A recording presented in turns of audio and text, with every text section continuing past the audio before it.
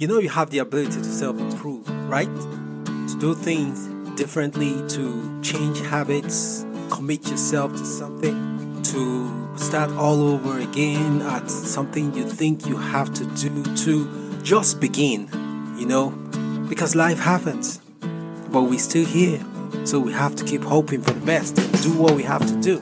Well, this is my 2 cents. Welcome to Elevate Life Podcast with Ben Nori. As you elevate one step at a time in no time.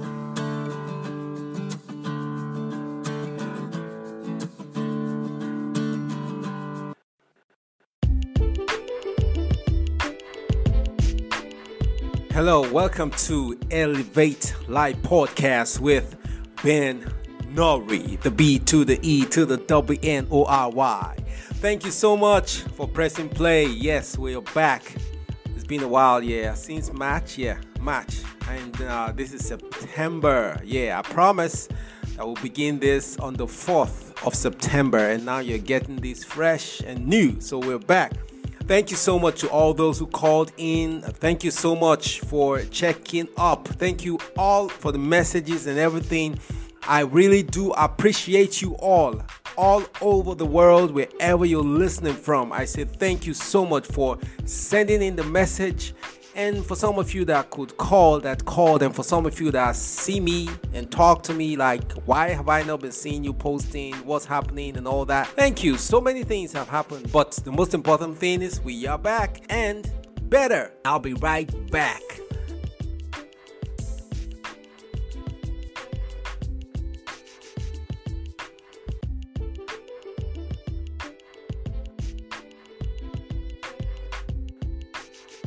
Today we are going to be looking at something very interesting, okay? So I just found this quote by a Nobel Prize winning author called Ernest Hemingway, okay? And it says, "There's nothing noble in being superior to other men. The true nobility is being superior to your previous self. True nobility is being superior to your previous self. So, be superior to your former self." As Stephen R. Covey will put it, he says, sharpen the sword. So keep improving and keep learning. Sharpening the sword or being superior to yourself is something that is very important, not just on your career or on the things you do to make money, because that's where our minds are, just to improve our skills and what we do to be able to earn more cash in our account. But we have to learn to also take care of ourselves and also be able to make our minds calm and also rest and our spiritual life and all that. So there are several parts of our lives that we have to take care of.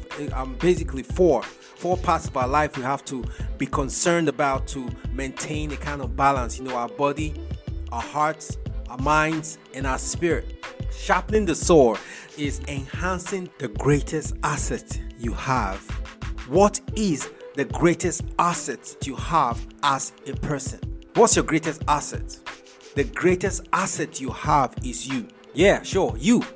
So when you sharpen the sword, when you improve on you, when you improve on yourself, not just improving on your skill, when you take care of yourself, you are taking care of the greatest asset that you have. Health is wealth, So sharpen the sword, it means having a balanced program for your renewal, talking about your physical life, your social life, your emotional life, and your spiritual life. Many of us, most especially the fourth part, the spiritual life, we actually just ignore it because we feel we are sometimes so busy. We don't have time to pray. We don't have time to meditate on the things of God. We don't have time to worship God. God created us to have relationship with Him from the beginning, but we don't have time for these things, and we forget that when you have a relationship with Him, there's something that happens to you. So as you renew yourself in each of these 4 areas, you create growth and change in your life.